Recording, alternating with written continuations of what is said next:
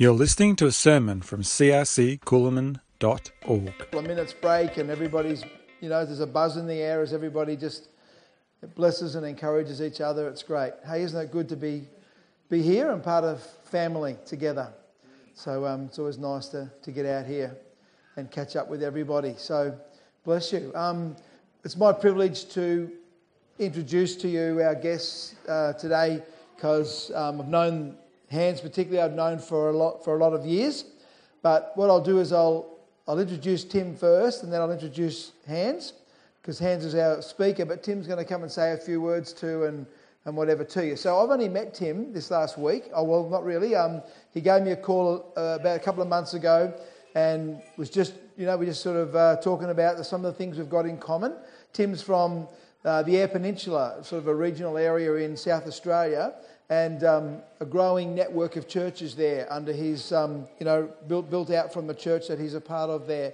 And so he wanted to ring and talk about how our churches relate together and how we connect together and just see how that looks like in a different setting. And so it's just such a privilege to have him here.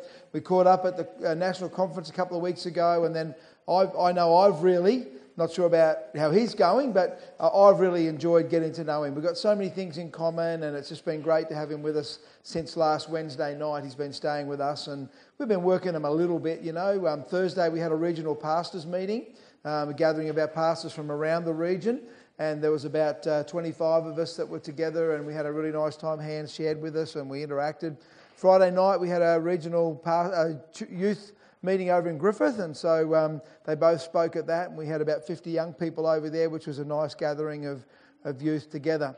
And then Saturday I took them farming, so Hans drove a tractor for the first time, except for one of those pedal tractors, he said, when he was a little fella. I mean, they're real tractors, aren't they? I mean, there's nothing more real when you're 3 years old than getting on one of those tractors, I tell you. Anyway, so what brand was that, No, it doesn't matter. Anyway, so we put him on a Massey Ferguson. Who likes Massey Fergusons? We stuck him on a Massey Ferguson yesterday, a real tractor, and gave him a bit of a drive. And Tim, he's a farmer though from over there in the Eyre Peninsula. So it's really great to have Tim with us, and he can come and say a few words in a minute. Hans and I go back to about the 80s. Yes, the 80s do exist. They were there. I was there for them. I can tell you they were there. But we were involved in youth ministry back then together, and we ran a few national youth events. And I was telling the guys this morning in Narrandera, one of them I remember and we've chatted about is down in a place called Kyneton, not too far from Ballarat. Yay, Ballarat, is that it? Yep. And so Kyneton was my hometown, but actually we had a youth convention there, and there was about 500 people. And for those who've been in the Christian circles for a while, Winky Pratney was our guest speaker. You heard of Winky Pratney? And Chuck Gerard was the worship leader. How's that for a pretty good mix? And Phil Pringle came one time as well. Yeah, a different time I think. But anyway, that one there I remember particularly. But what happened was Hans was leading it. I got myself on the team, so I just sort of hung around and sort of any photos I just got in them and said I helped organise it, but really I didn't do too much. I was just there learning all I could from the experts like Hans. But then we've taken a journey together on our national exec together, and he's led the states of South Australia, Northern Territory and West Australia, and I've been leading New South Wales, ACT, Queensland. So we'd meet together fairly regularly, and we really journeyed together in ministry and in life together. And we bump into each other in Sri Lanka every now and again as well, because we've both got a heart for the work in Sri Lanka. So with all that in mind, it's no wonder that I'm so excited to have Hans here to minister today.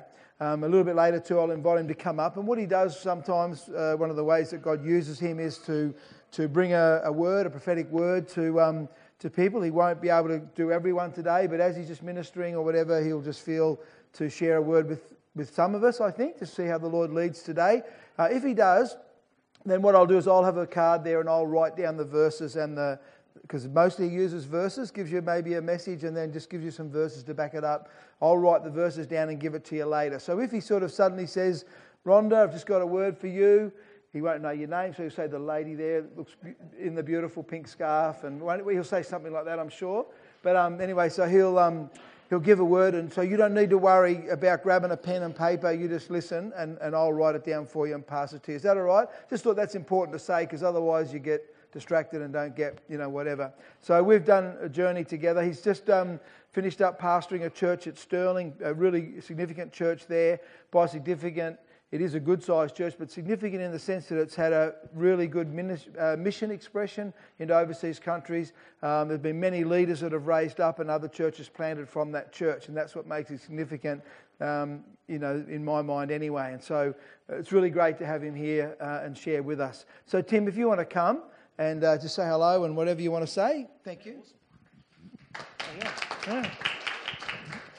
Well, thank you for having me in your wonderful area.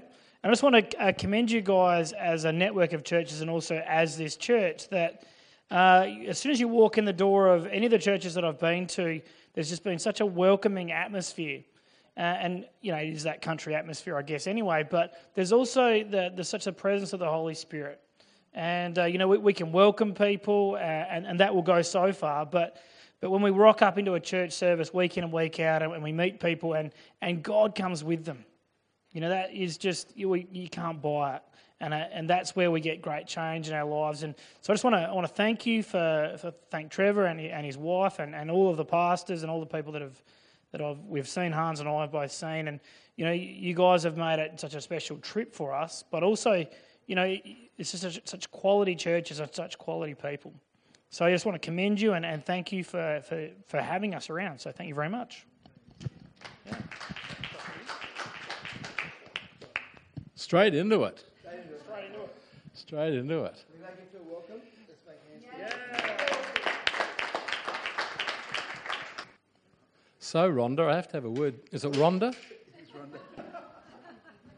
No pressure, I said to Annette, but it's a privilege to be here, and we had a great time with the pastors on last Thursday, wasn't it, already?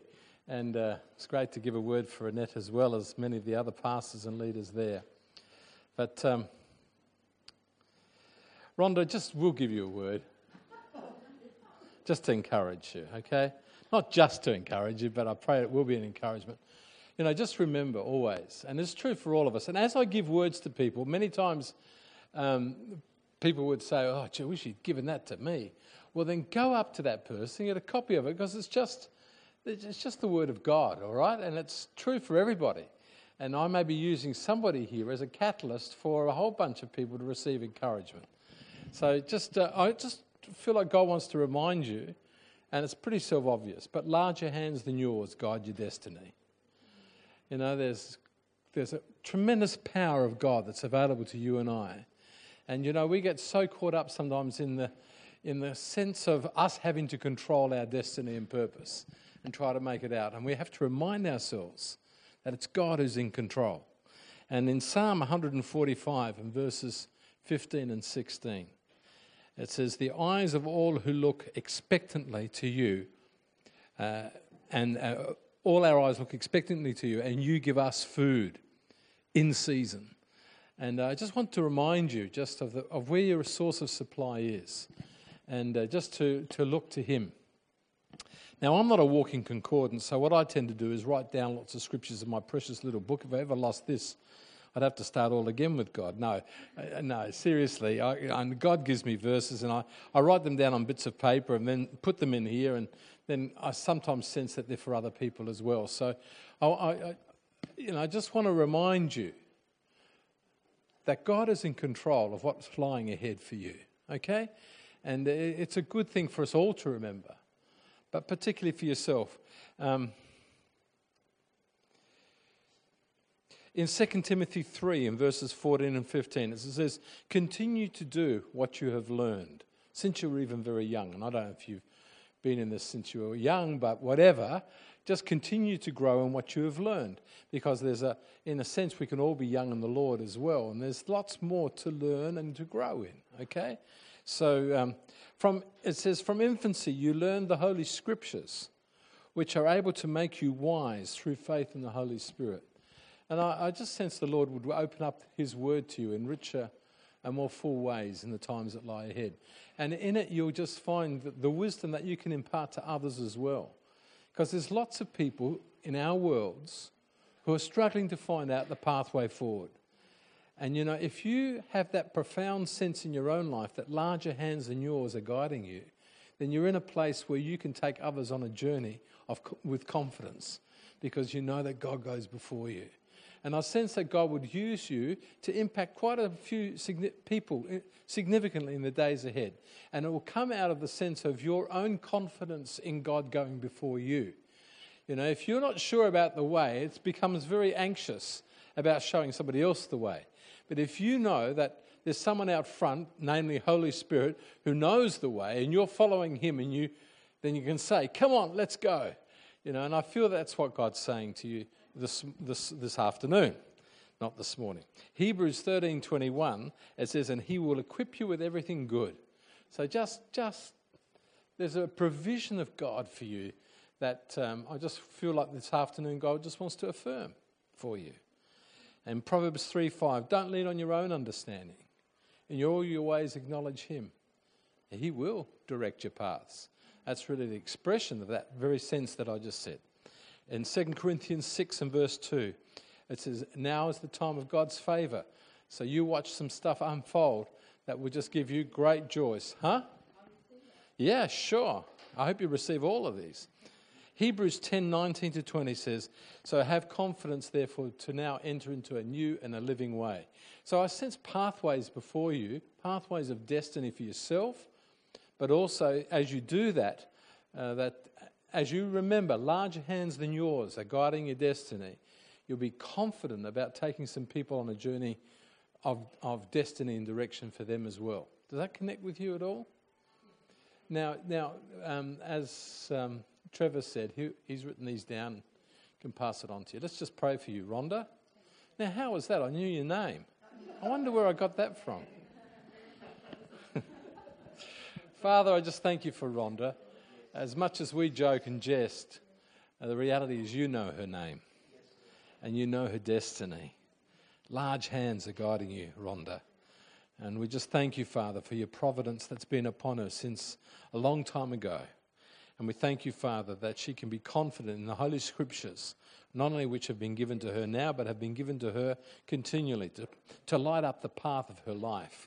And we pray, Lord, that would just give her an ever-present sphere of influence in the network of people that come upon her life. That they'll look at her and where she's going with such clarity and direction, they'll say, I want what you've got. Take me on the journey. Show me the pathway forward. And you say, well, this is the way. Walk in it. Thank you, Father, in Jesus' name. Thank you, Lord. Amen. And is that are you husband and wife? Wow. Well, maybe I better give a word about knowing so, all right? If you don't know that by now, then there's... Yeah. I understand that sentiment as well.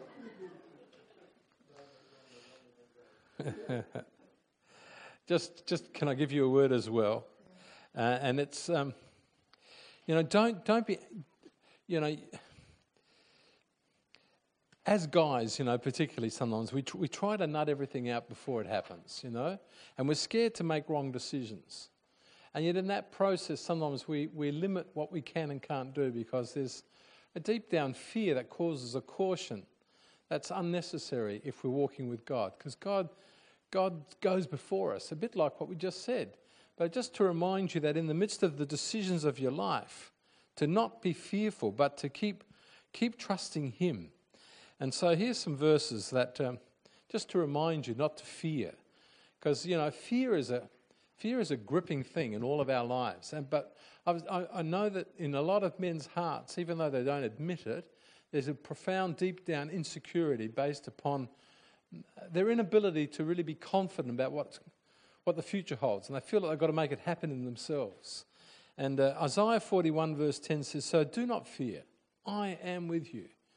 I just want to encourage you that in your journey together as a couple, that you're not to fear what lies up ahead. Don't fear, I am with you. And in 1 John 4, verse 18, it says that perfect love, it casts out that fear.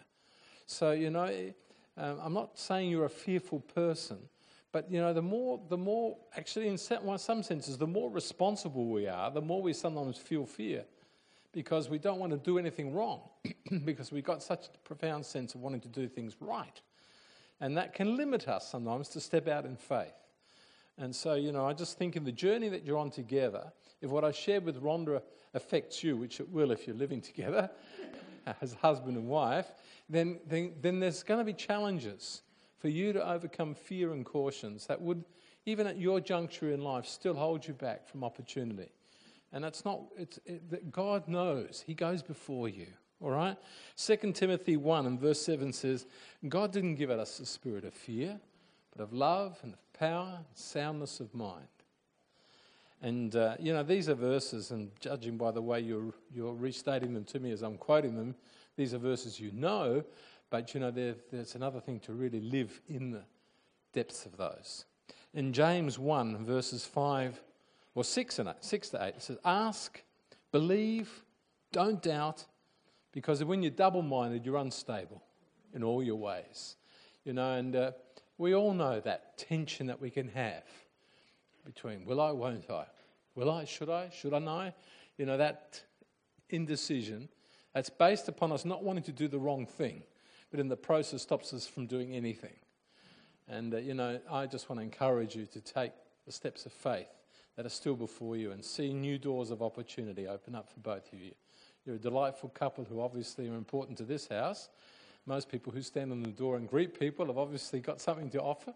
And so thank you for your warm welcome, as Tim's mentioned it before. But may that be the attitude of what opens up before you, that you'll welcome many other people on the journey forward. God bless you. Does that connect with you? What's your name? Ray. Father, we just thank you for Ray. Thank you for Rhonda. Thank you for their marriage together. We pray, Lord, that the two of them would become strategic to this house in the times that lie ahead, and to many other people as they take them on the journey, a positive journey forward, Lord, in Jesus' name. Amen. Amen. This probably belongs more to Trevor than it does to me, because I got it off his wife. It's a 50-cent piece, and it introduces what I just want to talk to you for a while about this afternoon. Excuse me if I keep saying morning, because I'm used to speaking in mornings. The two sides of the coin. There's a duality to the way we live our lives, and we just expressed it actually around communion. There's two ways that we view things. In communion, we remember all that we are in Christ, all that's been done for us. But as Annette reminded us, there's also a whole heap of things we look to become better and to be transformed by the power of God in it. So here's this duality, what we are and what we are becoming. Okay, and it's that I want to talk to you about this afternoon. The kingdom that is now and the kingdom that is yet to come. And on this particular coin, as in most coins, there's two sides to the coin. There's the head side with our beloved Queen on it. And on the other side is the Australian coat of arms on this particular 50-cent piece. Both are as valid, both are important. You can't separate one from the other. And if I flick it up in the air, what's going to come up? Yes. How many of you just knew that? It was heads, but it could have been tails. And it's heads again.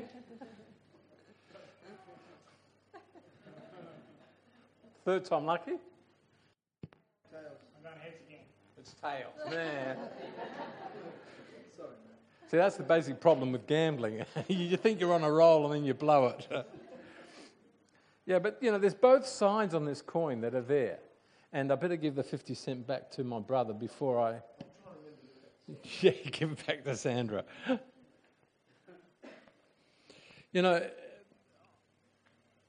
Let me explain a few things to you. There is us in Christ and Christ in us. Now let me try and, because this is a bit of maybe deeper theology, but the reality is you live in the midst of it all the time. I've got a good friend who I've known for a long time who I don't think he's really ever changed. He's a Christian, he loves God, but he has this sort of sense that, well, God's done it all. I can just sort of sit back and I'm accepted. And there was, in a lot of the older Pentecostal environments that I grew up in, there was this, how are you, brother? Oh, I'm great. I'm rejoicing in Christ. Hallelujah. I'm seated in heavenly places with God. That sort of language that can happen. And it's true. It's obviously very true. It's one side of the coin. But in the process, many people sat back and remained exactly the same as they were, never really moving on in God. Never really maturing or developing. The kingdom had come, but the kingdom wasn't becoming. And then there were other people that I can think of who are always striving to become good enough and trying to make the kingdom of God happen in their lives. And so there's never any sense where they're truly already accepted. Now, I have 4 boys, and most of them are married now and got grandkids and so on. But, the challenge for raising those boys was both to fill them with a profound sense that they are loved by my wife and I regardless, that they're secure in our love, they are in Christ, in hands, in me, in that sense, But they are also to be changed and transformed to become more like me and Fiona and ultimately Christ, who we hope we can lead them into. So, there's this process and this tension that we live in, and we remind ourselves of it actually in communion, of all that Christ has done for us.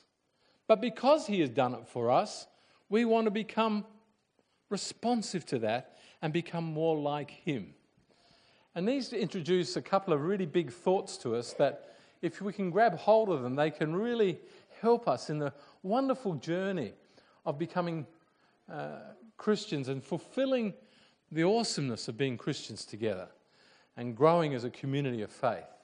Because in this church, what I hope will happen in the times that lie ahead, there'll be a whole bunch of people who come in here filled with their insecurities and filled with their lack of sense of who they are, who will suddenly discover who they are in Christ. And they'll just feel so, thank you that I'm a son and daughter of God. They'll find an assurance of that, a deep down profound sense of acceptance that will just give them a rock solid foundation to their future. The same as I would want my kids to always feel that in the way that we as parents love them. But also what I hope will happen is that as they come and sit in these places, they won't remain the same. But they'll be changed and transformed from one degree of glory to the next, as the Apostle Paul said, that we will be continually becoming better people. And that if I was to come back into this church, as I said this morning to the congregation, if I'll come back in a year's time, we wouldn't be all just at the same level, but we will have moved up a level. We would have gone on in Christ. And that's what God wants to do in the life of any healthy church, is for it to be a transformational atmosphere. Not based upon getting right with God, but because we are right with God. And that's such an important thing. And both those things need to work side by side. And at times they can feel a bit of a tension. And if we live in either one of them to the exclusion of the other, we end up in a wrong place. One brings us, if we just live in who we are in Christ, we live in an atmosphere of arrogance and unreal, sort of almost a false realism that puts us in a place of superiority upon everybody else, and we look down on them because we've got it all together. I'm seated in heaven. Yes, I'm great, brother. Or if we live in the other side only, we're always in defeat, never good enough, always striving to become somebody better, never realizing that we actually are already accepted in the beloved. Okay, here we go. So in John 14:20, it says, "At that day you will know that I am in my Father, and you are in me, and I in you." So there's those two terms, you in me, and I in you. Okay. John 15 says it this way, "Abide in me, and I in you. As the branch cannot bear fruit of itself unless it abides in the vine, neither can you unless you abide in me. I am the vine, you are the branches. He who abides in me, and I in him, bear much fruit. For without me you can do nothing." How do you bear much fruit? By understanding that you abide in him and you allow him to abide in you. Now those two things I just would want to encourage you in as a church this afternoon, is that you can grow in both those dimensions in a way that will just so enrich your lives. Here's the two sides to our salvation. Okay, on the one side, it's you and me, and on the other side, which is what we are, it's in an instant, and the other side is I in you, which is what we are becoming, and it occurs in time. The instant thing happens when we get born again. In a moment, we're born into the family of God. When my children were born, they didn't have to earn to become anything in our family. They just were born into our family. It just was ding, there they are. They are now fully Vortmans. Well, and the few hours of labour on the way out too. I lived with my wife through all the pain. Ooh. Breathe. No, I honour the ladies who do it tough. And some of you have done it particularly challenging in terms of bringing birth. But you know what? Let's get back to the main point of the game here. In an instant, you become part of this amazing family of God. And I'm just so grateful that so many of you here, if not all of you, could consider yourselves firmly and clearly and solidly accepted in God's family. Happened in an instant. But there's also that sense of now what you are becoming, the other side of the coin. By the way, do you like the coin? How many do you like a few of those coins? I would. You know they do exist. There is a $200 Australian gold coin. It's a gold sovereign made by the Perth Mint, and there's a few people who were lucky enough to get them. They're probably worth a lot more than $200 now because the value of gold's gone up significantly. But they... Huh? Well, there weren't that many of them made, but there is a $200 coin. So I'm not just pulling one on you, okay? Just if any of you've got one of those, I'm quite happy to hold that up and flick it around for you. So let's just move on a little bit more. One represents the kingdom that is now, and the other is the kingdom that is yet coming. And the joy of the Christian life to me is that we don't just... It's not a static thing. We become Christians and then we have the joy of coming into this amazing family of God. And, you know, it's awesome to introduce people to a whole new family and they feel born again and they realize they're part of something much bigger than themselves. But it doesn't end there. It gets better every day. Hallelujah. You know, sometimes I talk to people and they say, Christian life's a bit boring. And I think, well, there's something wrong with you. Because the problem isn't with God. God's inviting us all on a journey that gets better every day. And you're discovering more and more what he intends your life to look like. And it's a fulfilling, rich, wondrous thing. And I wake up every day with that sense of, okay, what's going to be better today than yesterday? What more is going to happen, Lord, today? What am I going to discover more about you? You know, you don't often realize the significant things that are happening in your life until well afterwards. You watch those trees grow out there, and how many of you saw them grow just now? But you come back in a year's time, and I'm sure they'll be a fair bit bigger than they are now. But the reality is something is happening right now, you just can't see it. All right? And something is happening here right now. We just don't always see it. But it's happening. The presence and power of God that is changing you and I. Now, of course, you can die too. You can just shrivel up. You can stop the things of God happening in your life. You know, and that's not God's plan and intention at all. So there's the kingdom of God now, the kingdom of God that is becoming. One represents our standing. It's sometimes called our positional place, our position in Christ. It's that which we stand in. It's that which is rock solid. It's that which we have as a firm foundation. You are a child of God, and don't let the devil or anybody else ever cause that to be doubted in your mind. You're positionally seated in Christ. You're a son and a daughter of God. Isn't that awesome? Not because of who you are, but because of who he is and what he did for you. That's what we just remembered in communion. But there's also our state. It's our relational reality. And it's what we are becoming, as I said before. And our state can vary. Some of you may be still children in the faith. Others of you may have grown on to be young men and women in the faith. Some of you are fathers and mothers in the faith. Part of you are on that journey towards becoming more and more like Christ to varying degrees. So here's a diagrammatic expression of that. The first one is our legal status, and it shows us in Christ. So Christ is on the outside, and we're on the inside. And when God looks at us, he doesn't see us, he sees Jesus. Okay? And Colossians 3:3 says, "For you died, and your life is now hidden with Christ in God." So remember, when God looks at you, he doesn't see you for all that is inadequate in you, for all that is yet becoming. He looks at you in what you have become. It's your legal status. It's what you are.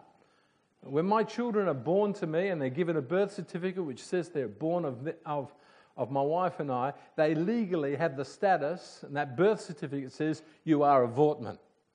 They can reject me, they can walk away from me, but they are nonetheless legally accepted as a Wortman. And they can claim a passport in that name and all the rights that go with that. Us in Christ is that legal status where we are in him, enshrined our lives in the presence and reality of who Christ is. That gives me such confidence to negotiate every day. And when the devil comes along and says, "Who do you think you are?"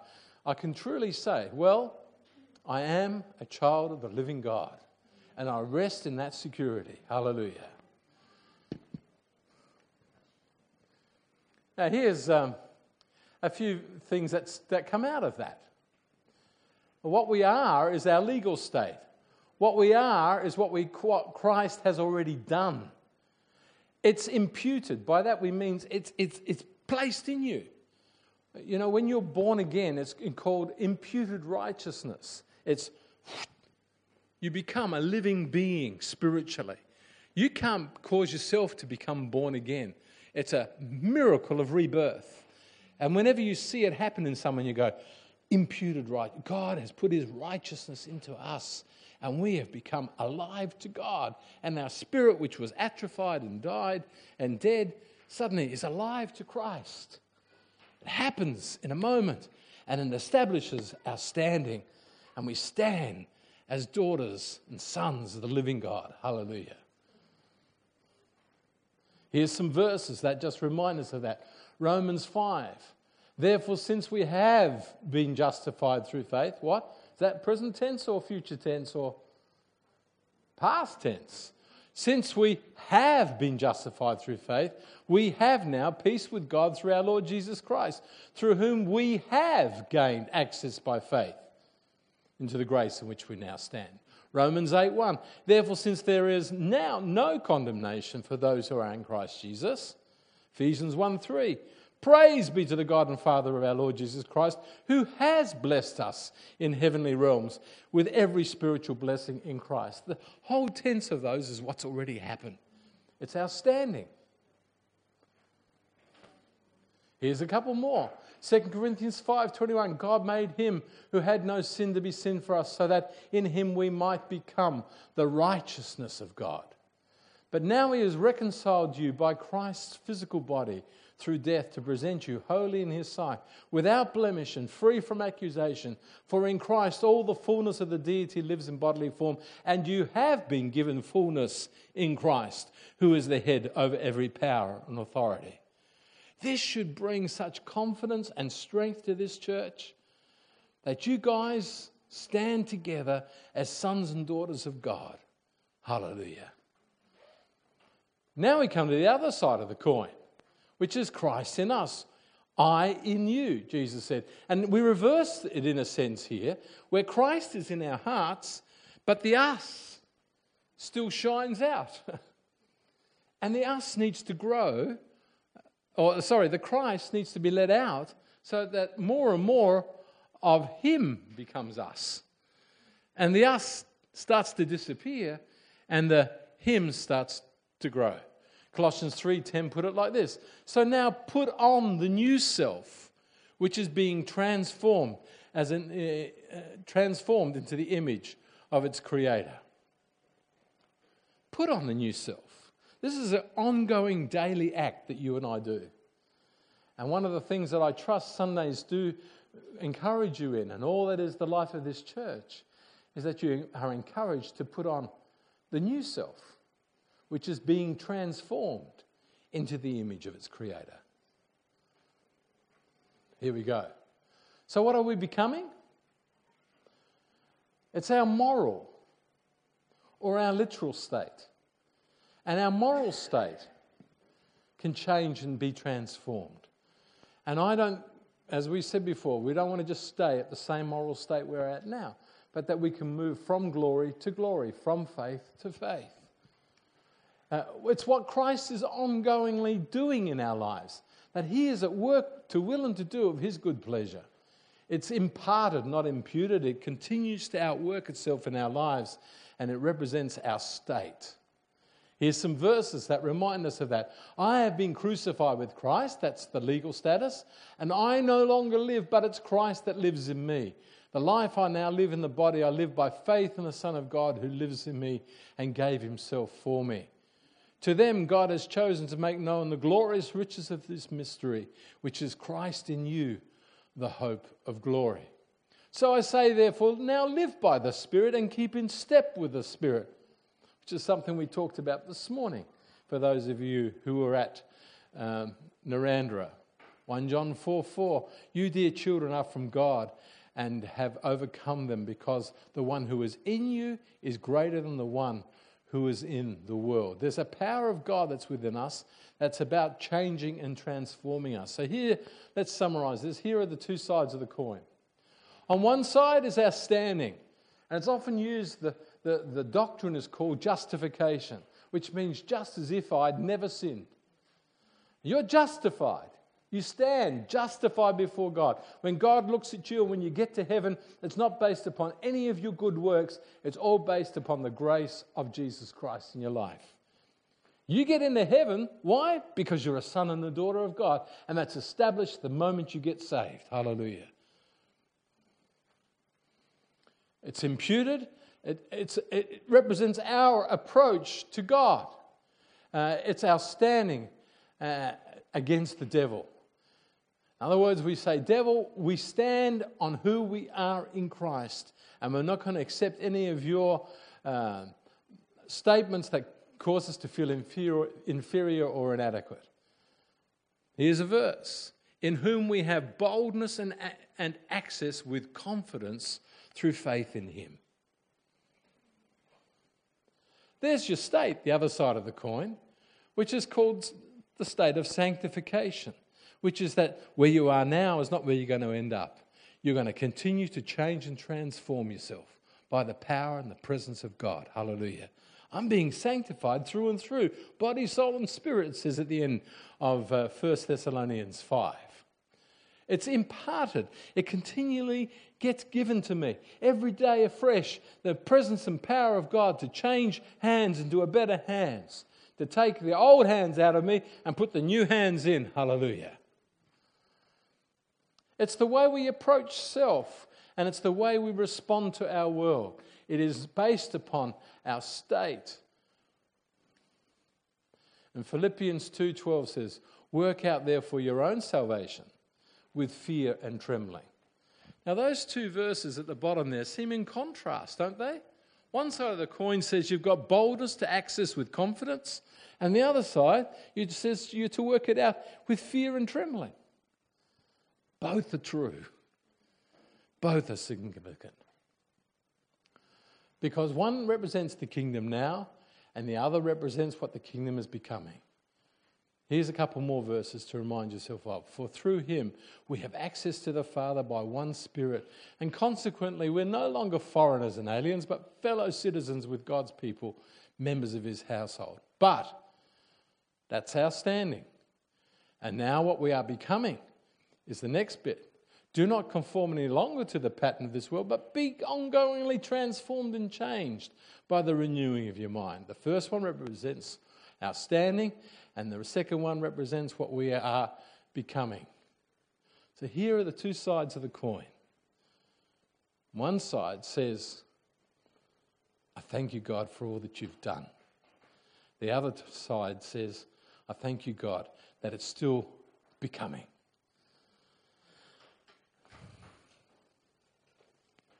We serve God, and this is maybe a key thing to finish with.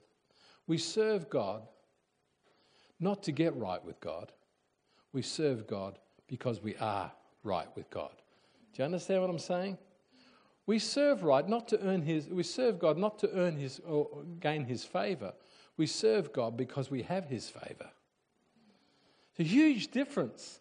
You know, when my kids do what I say as a father because they're trying to earn my favor, if I don't do it, he'll come down on me like a ton of bricks. That's a very different atmosphere in the home to when they know they're loved and accepted and they're doing it because they want to and because they just love their dad and they're secure in his love and they just want to please their father because that's what's coming out of their heart. You're accepted by God. And that should give great confidence and a bedrock foundation to all that this church is. You are children of the living God. Hallelujah. Doesn't matter how you look on the outside, doesn't matter where you're at, whether you've just got saved or you've been saved forever. Where you are on the journey, we're all at the same place. We're accepted as the sons and daughters of God. That's our standing. But then there is also that which is our positional place, what we are becoming. And that's the joy of what I trust this church can be for you. It's a place of nurture, a place of growth, a place of where you cheer each other on, a place where the old you is left behind and the new you is becoming revealed day by day. And you do it not to gain the favour of God, but because you have the favour of God. Hallelujah. Two sides of the coin. Some people live in one or other of the extremes. They're both there. We've both been justified and we're being sanctified. And far from them being opposing concepts, they're concepts that add together to the richness of what is our salvation. And I thank God for his kingdom that has come and his kingdom that is becoming here in Coolum. Hallelujah. Let's pray together. Father, I just pray for this church. I pray for its destiny in you. I pray for the individuals that make it up. I pray, Lord, that you would just take them forward from glory to glory. But may they also just stand strong in the glory that is theirs already because they are accepted in the beloved. Hallelujah. May many, many people come into this church in the years that lie ahead who have lived their lives on shaky foundations, always trying to prove and find who they are. May they find themselves as sons and daughters of the living God. May there be many people who come into this place and suddenly feel at peace because they're at peace with God. That they're born again and that something in them has come alive. The Spirit of Christ in them, the hope of glory. But Lord, may they also then continue to find this a place that nourishes and takes them forward on the great journey of joy that is the Christ at work in his church, perfecting his bride, making them all that it was supposed to be. And that, Lord, we would all become better people and we'd cheer each other on. And people would come into this place and say, I want what you've got because I knew what you were and I now know what you are. And I see what God is doing in your lives. May the sanctifying work of the Holy Spirit continue to pour through this church here in Coolum as they continue to stand, bringing many people to that place of justification where they just know they're right in you, God. I pray that in Jesus' name. Thank you, Lord. Thank you, Father. Thank you, Lord, in Jesus' name. Amen. Amen. Have I got a few more minutes to give just a few more words? Is that all right? I'm not going to cause everyone to panic in the back rooms or wherever the Sunday school. Huh?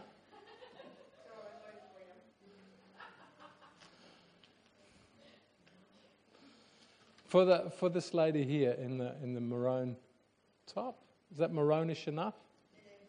What was your name? Marianne. You know, sometimes we go through seasons where we feel like things are hibernating and nothing's happening. But it's actually a very important season. Now, these trees a few months ago had no leaves on them. I presume that's a deciduous tree. It may have looked like it was dead. But it was actually building up a lot of internal energy for the growth spurt that it's now in. And there are seasons in life, and there's seasons in your life. And God is taking you on a journey that is taking you from far from hibernation being a state where there's nothing happening. God wants to remind you that even when you feel like nothing's happening, a lot of important things are going down. Okay? And here's some verses just to remind you of this. Psalm 62 and verse 1 says, your soul will find rest in God alone. And you may feel like you're in a place of just rest and nothing much is happening, but it's a rest in God, and God's working in you. Hallelujah. What was your name again? Marianne. Sorry, Marianne. Isaiah 40:31, Marianne says that you will mount up with the wings of eagles. And your strength will be restored. And it will feel like you're youthful again. Whoo! Marianne. You know, what that's saying is that there are cycles in life where we go through activity and then it dies off and we feel like nothing's happening, but it's all about preparing you for the next bit. And Marianne, I just feel like God wants to say to you, the best is yet to come. And just keep believing that it's not over. It's not just a quiet time for nothing. What were you saying, son? Were you adding to the quality of what I'm saying, or were you distracting from it? It's never ending. Yeah, but sometimes it feels like nothing's happening, and that's the point. You know, and I just want to encourage you that something is always happening in God. Ezekiel 36 and verse 26, talks about a new heart and a new spirit that is in you. And God is doing that. He's transforming you. And it's getting better all the time. You watch. And 1 Peter 5 and verse 10, it says, and he himself will restore you and make you strong and firm and steadfast. So Marianne, just remember that it's not over yet. And it never will be until you're called into glory. And when you get there, he's going to look at you and say, welcome home, child, because your standing's been established. You're a child of the living God. Hallelujah. And you know, when you get there, you will be changed in the twinkling of an eye. And everything that isn't yet glorified will be glorified in that moment, which is another step in the great journey of our salvation. The ultimate climax when we put off mortality and we're clothed in immortality. That's why Paul said, death, I don't fear you, got no sting in it, because it's a transition into all that I'm supposed to be. So it always gets better for all of us. Hallelujah. So, Father, we just pray for Marianne that she would just understand that you're in the process of restoring her and continuing, Lord, to cause that which might seem dormant to come to life again. And, Lord, that this season of hibernation or a season of things not happening at the rate that we think it should will also lead to a time of accelerated growth. And we just got to rest and trust in you, Lord. We pray that in Jesus' name. Thank you, Father. Thank you, Lord. Did that connect with you? Now, for you next door, seeing you so vocal about your mum, let me give you a word for you as well. Now, God wants to say to you, you've got to obey your mum. No, I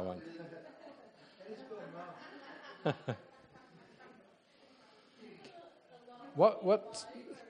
Excuse me, what's your name? I'm Alex. Alex, you know, God's going to give you a capacity in the years ahead to see further than others of your peers. You know, a lot of your friends and people around you can only see almost as far as their nose. They're dominated by the things that are right there in front of them.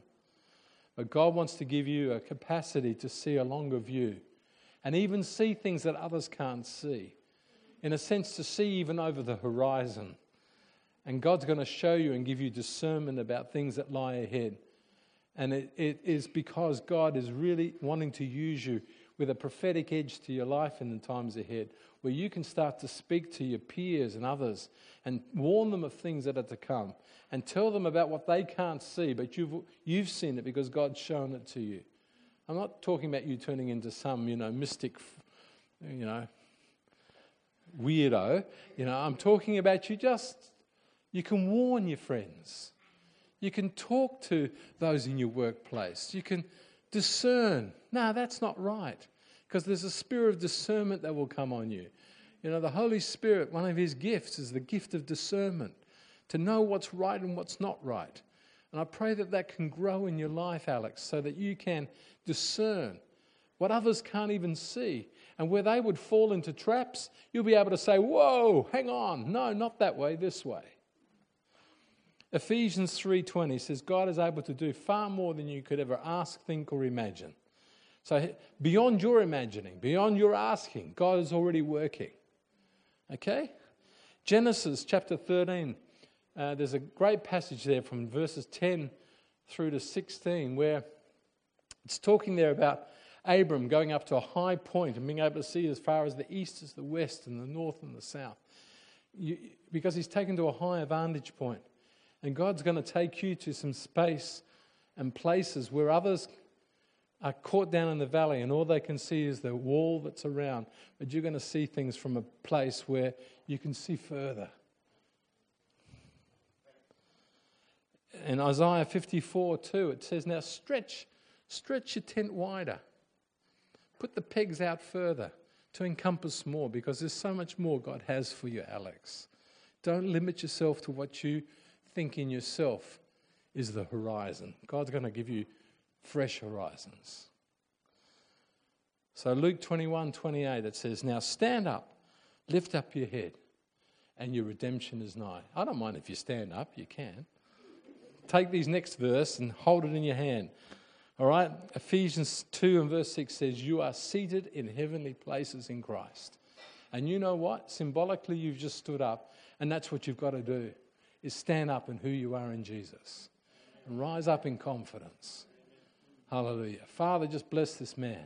As he stands before you, we just pray that symbolically, Lord, you're taking him on a journey that lifts him above his peers, that lifts him above, Lord, those things that would keep him earthbound, that takes him, Lord, to a higher vantage point, and may he become one of those in this church that can help people understand what their standing can be, and, Lord, where they can help nurture the kingdom of God that is being established in this place. I pray that in Jesus' name. Thank you, Father. Thank you, Lord. Thank you, Father. Amen.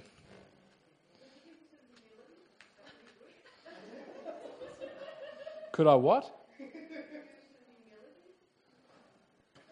I think that's something that he's got a mother for.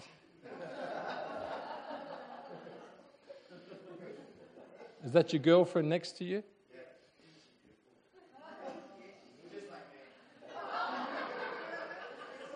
Well, I was just thinking you've got two people beside you who will keep you humble. Thank you, Jesus. For the lady in the black T-shirt at the back row there. Is it? Bev? Hi, Bev. Sometimes we feel that all we're doing is little things, a bit here and a bit there and itsy bitsy, like it's not really counting for much. The picture that I have, and I've used this illustration a couple of times, when I'm in Sri Lanka, and I know, what's your name again? Trevor. Trevor can remember this very clearly as well. You'll see the ladies out there with these brooms that are just made up of a whole heap of little branches that have been put together, and they sweep away. Don't underestimate all the little things you do, because they can clean up a lot. And they can, make things right. And sometimes we want the big things and the significant things, but God is in the little things too.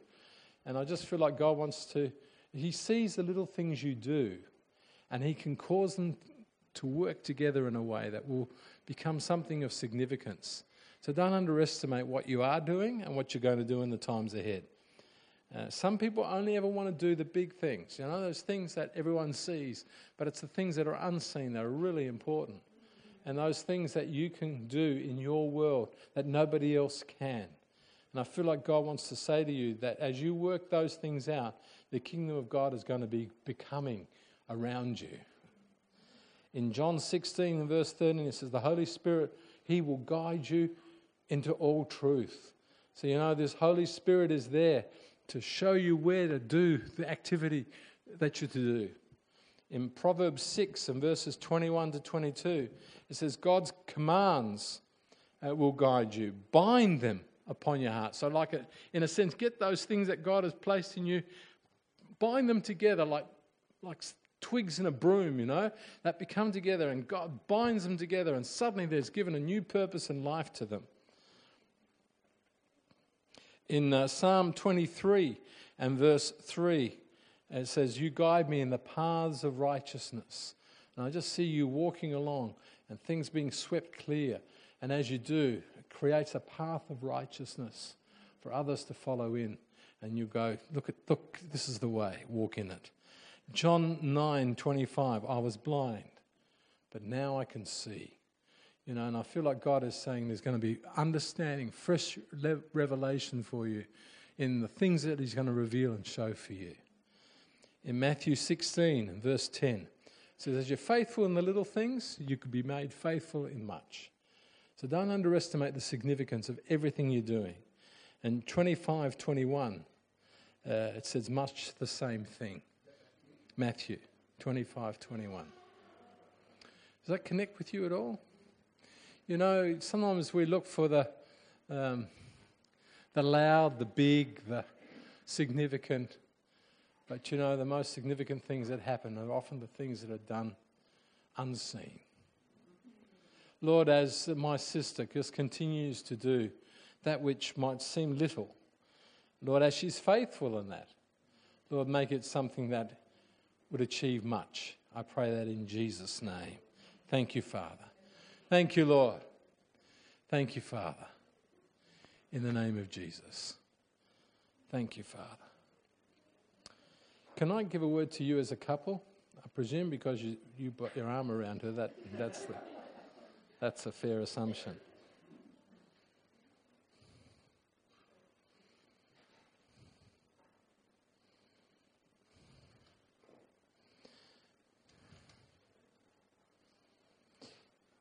I just sense there are things that have been, I don't want to say they're a roadblock, but they've slowed down the progress. And I feel like God would say to you, now's the time to rise up in some faith afresh, for what lies ahead, because He's there in front of you, and what He wants you to do is to really rest secure in who you are, as in what I've just been sharing about. You are children of God, and therefore there's rights that go with that. I haven't talked about that at all, but you are heirs of God, joint heirs with Christ.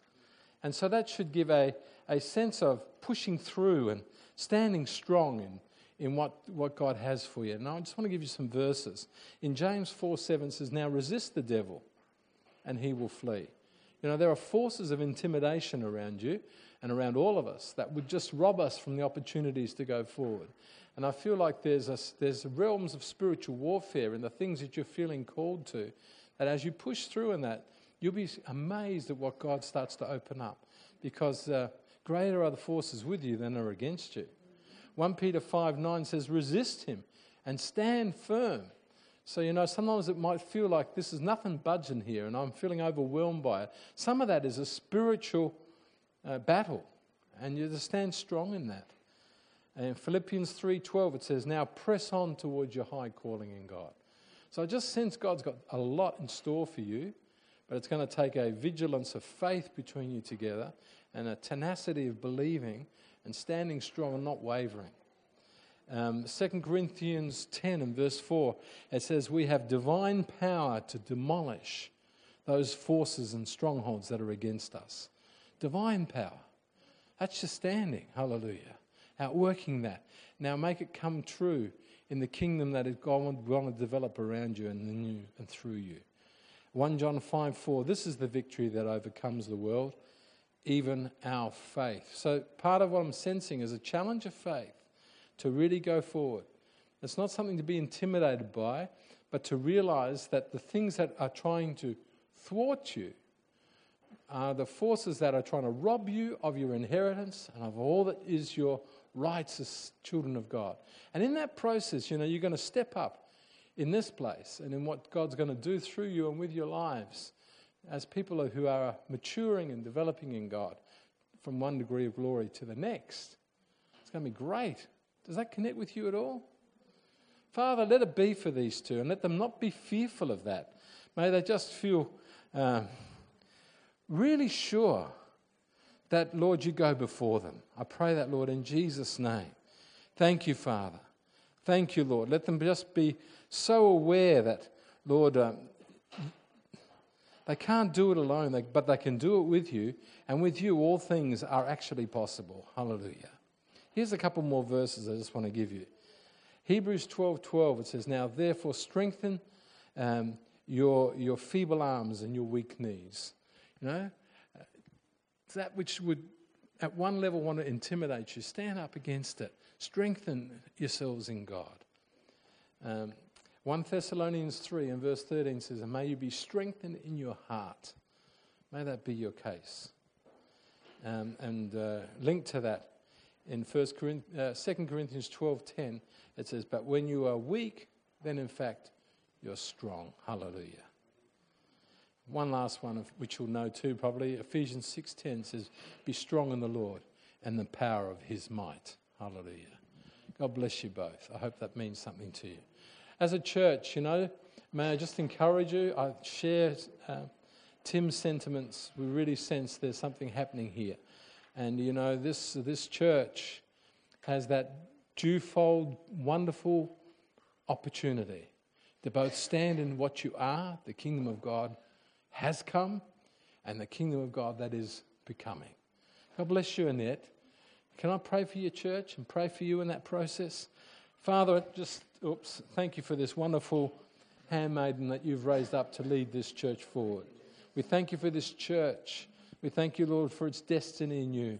We thank you for what they are and what they are becoming. Thank you, Father.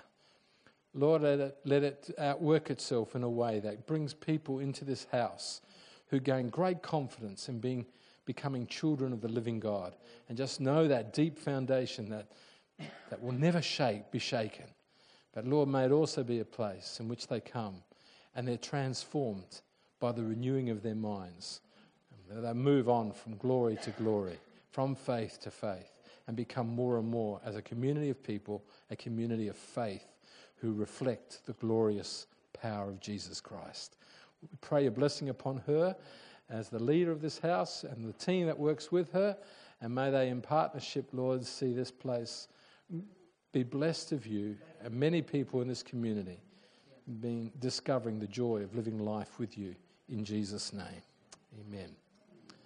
Thank you. Thank you for letting us be in your church. How about you give a hand to Hans? How good was that? Don't you just love the gospel? Hey? It's just beautiful. It's like beautiful music listening to that. And I tell you what, you get a hold of that whole becoming what we are, or the now and not yet of the kingdom of God, and you're not going to look back, are you? You're not going to look back. So I really recommend jump online and listen to that message again. Meditate on the scriptures. Get them inside your heart and in your head, and encourage each other in those beautiful gospel truths.